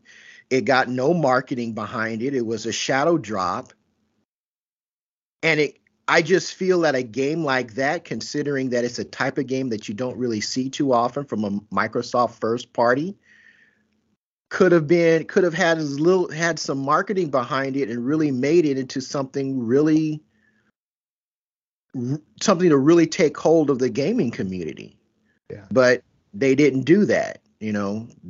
No physical release, no real marketing behind it at all, and it's a music-based game. I mean, you mean to tell me they couldn't call up some teeny bopper to shill for that? Some music celebrity to shill for that? Kind of get some hype behind it before it's released? It's just weird. I don't know. I don't get it. So yeah, some of the games that Microsoft have announced and haven't released any further information on include Avowed from Avowed from Obsidian, also Everwild from Rare on there. That game has been floundering around for a while on here. Perfect Dark from the Coalition, they're working on that, or from the Initiative, on there, and then any number of different titles. I know that there's a rumored Indiana Jones game from Machine Games on here, which is coming in from Bethesda. Contraband you mentioned on there, so there's been a rumored Wu-Tang game. Remember that Wu-Tang game? And never come of that. So if Microsoft is planning on doing a June around E3 showcase, bring it. I mean, if it's a banger, I will welcome it with some release dates in 2023. Yeah, it has to be. Their E3 presentation has to knock the socks off of folks, because everything has been focused on this acquisition. And we have had no games, no new games, no real information on the games that have been announced from back in 2019. On a lot of these games, this has to be a showstopper, for lack of a better term. It has to be a showstopper. Anything less, at least for me as someone who owns the system, this is my last Xbox. if the way things are now, when PS5 is going to undoubtedly come out at some point with a Pro model, I'm going to buy that. Nintendo's going to come out with its Switch successor, and I'm going to get that. My Series X is going to help finance my Switch. And things being what they are, once I get my 2 shillings from whatever GameStop is going to give me for it, I have no need to go back to Xbox, because they just do not give me any compelling content. Well, they don't give me any content that is justifying that justifies having the console. I'm not a PC guy so much. I have a PC rig, but I'm not really a PC gamer. I'm all in on these consoles. And the Xbox just ain't hitting it. Just is not doing it. It's not getting it right now. It's not hitting it. And the fault lies with the management. I will say this, though. When people used to say Phil Spencer needs to go, like a year and a half or 2 years ago, because they're pushing toward this Game Pass, I was saying I disagree, because the man is Chris Angel getting like $1.5 billion or $2 billion in profits on Game Pass and not producing anything. That requires some dedication. That's some corporate wizardry you're doing when you're getting people to pay for something that you're not really giving them anything new. But now the ramifications for that lack of productivity are really coming through. You've got Redfall dropping in this coming week? Is it this coming week or the week following? Next week. Okay. And it doesn't look good. Launching without a 60 frames per second on console, and not being graphically impressive whatsoever. The Rook moonwalking across the screen, across the battlefield, clipping. We've already talked about the reveal of that game, and this is your good foot for folks that dropped $500 on that Xbox Series X. I don't get it. Well, we'll continue to talk about it in the months and hopefully years to come. We'll see. So, we'll Don't see say that. It's time for somebody to step in. I mean, and I'll just say this, and we can move on. I'm ready to say it's time for somebody else to step into the console space. And there's a limited number of companies who have the capital to be able to do it. There's an even smaller number of companies that would even have the will to do it. But it's time, because Microsoft is not the one to give Sony and Nintendo that competition, to give Sony and Nintendo that work. They're not the ones to do it. It's got to be somebody. It's got to be somebody else, and maybe they can sell off the tech to said company that could come in and build off the framework that their Xbox consoles would, that's there, and truly get in there and compete. But it's time. It's time for a new challenger.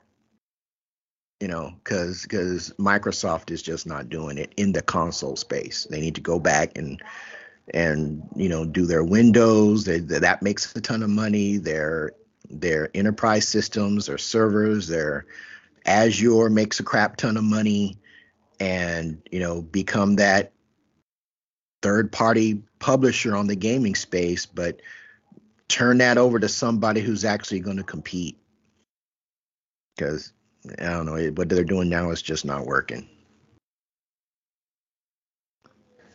Well, what is working right now is WB's Gotham Knights.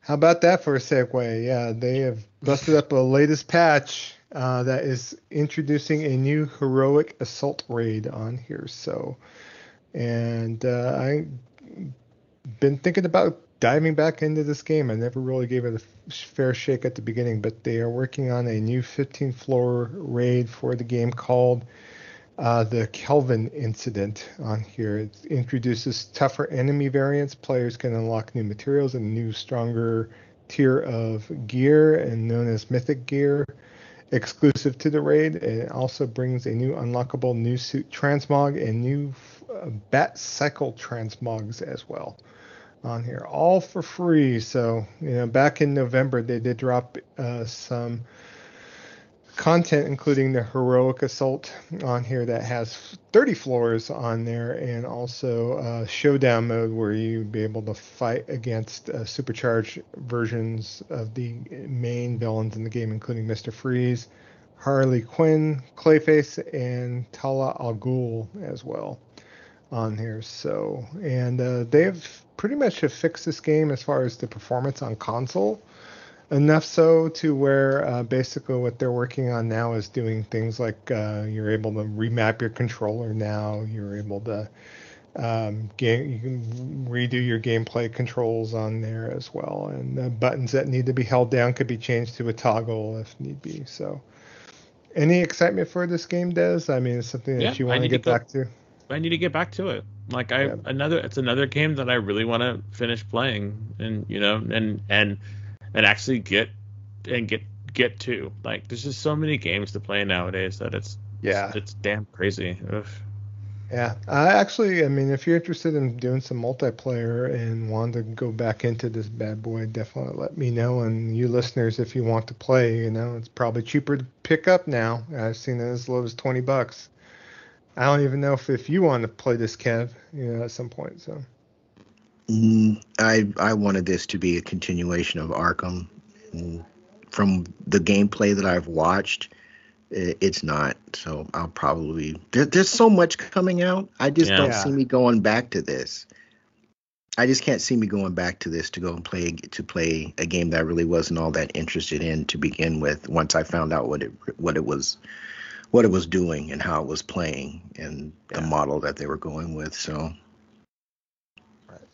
Well, maybe we'll get back to it. We'll talk about that in the future playlist. And then last but not least, a game I've been kind of keeping an eye on, at least as far as a PlayStation version. Gunfire Reborn is getting finally a PlayStation 4 and 5 release. So that is coming out on June the 1st for $19.99. If you haven't seen this game before, it's also available on Xbox Games Pass on Steam. On here, it kind of has a Borderlands vibe a little bit too, with some roguelike elements on here. You play as anthropomorphic animals with guns on here, and so I've been interested in this game. I'm kind of curious about it. It might be something, especially coming up on PlayStation, whether you can give it a gander on there. So, any of you two interested? Des, are you interested in Gunfire Reborn at all? I just think it could be a fun game. I still need to watch more about it. Still need to watch some more about it and see how it's going. But yeah, it doesn't sound bad. Good deal. And keep an eye out for it once it is released. So, And that is the news for this episode. All right. Well, thank you so much for that, Trader Joe. Couple of things. Monday night is our Fighting Scrub Fest game night. So for those of you who have maybe thought about jumping into a fighting game, maybe have some already in your library that you haven't played in a while, we're just trying to revitalize that interest that I think all three of us have in the fighting game genre, and we're applying that to Monday night. So if you're available, 6 p.m. Pacific Standard Time, 9 p.m. Eastern Standard Time, we're going to be jumping into some fighting games. So go ahead. Oh, yeah. I mean, pretty much I got on a Discord server, but John BT didn't join. I know he had some prior commitments, so I pretty much played Monster Hunter the entire time. So, but I wasn't available either. Yeah, it seemed like not an appropriate good launch for it, but I still want to keep playing. Yeah, we're gonna Yeah. I think that it's good to maybe keep that, at least have one day of the week where we can, if it's not Monday, we can always change it to something that would better suit the community if there's additional interest in that. Yeah, But for sure. Thursday is our usual game night, also taking place 6 p.m. Pacific Standard Time, 9 p.m. Eastern Standard Time. Whatever it is that you have, regardless of genre, regardless of platform.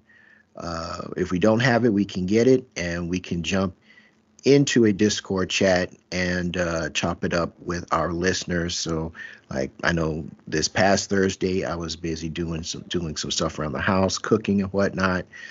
So I was in the chat doing that until I was able to get to a point where I could get to my console, turn it on, and take part in the gaming. But you don't even really need to be playing anything. If you just want to hop into the Discord and chop it up with us, talk about what's been going on, gaming or whatever. We're just trying to build connections with the community that we're trying to set up over there on Discord. So all of our listeners are more than welcome to hit us up every Thursday, 6 p.m. Pacific, 9 p.m. Eastern. And like I mentioned before, we do have a Discord channel. You might be asking yourself, well, how do we become a part of that? Well, the way you become a part of that is you hit us up on Twitter at Gaming Vessels, GamingVessels. Go to our Twitter page, click the link to our Discord server, which is there, and boom, you're in. There is no waiting period. There is no Patreon to join in order to have the privilege of playing games with us or anything like that. None of that nonsense going on. You just have to be of a good-natured person who loves video games, talking about video games, interacting with other community members about video games, sharing that common love that we have for the hobby, minus all the nonsense that seems to take place on much larger social media platforms. So if you're tired of the nonsense, give us a try. I think you're going to dig what we're doing over there on Discord. So with that, I want to say big thank yous to AZ Rockslide and Goonie for participating in our vessel line. Thanks for listening. Thanks for checking in with your statements. And like I always say, hey, without our listeners, without those who participate with us in our Discord and even on Twitter, we're just three old fogies just yapping into the internet ether. So big thank you for you two and everybody who is a constant in our community. So that's going to bring episode 206 to a close. So for Dez, a.k.a. the Bay Area Terror, a.k.a. the High Res Lover. Yep. A.k.a. the Cat Daddy, a.k.a. that gamer stepdaddy, and for Trader Joe, a.k.a. Jabroni Chief. Yeah. Otherwise known as the Food Max of Gaming, who can maximize your gaming dollar. I'm Shonuff71, a.k.a. Digadulamite. Purple bling bling. Gotta remember that. Yo. And we'll be back next time, episode 207, for your ears. Peace. For your ears, not for your rears. Peace.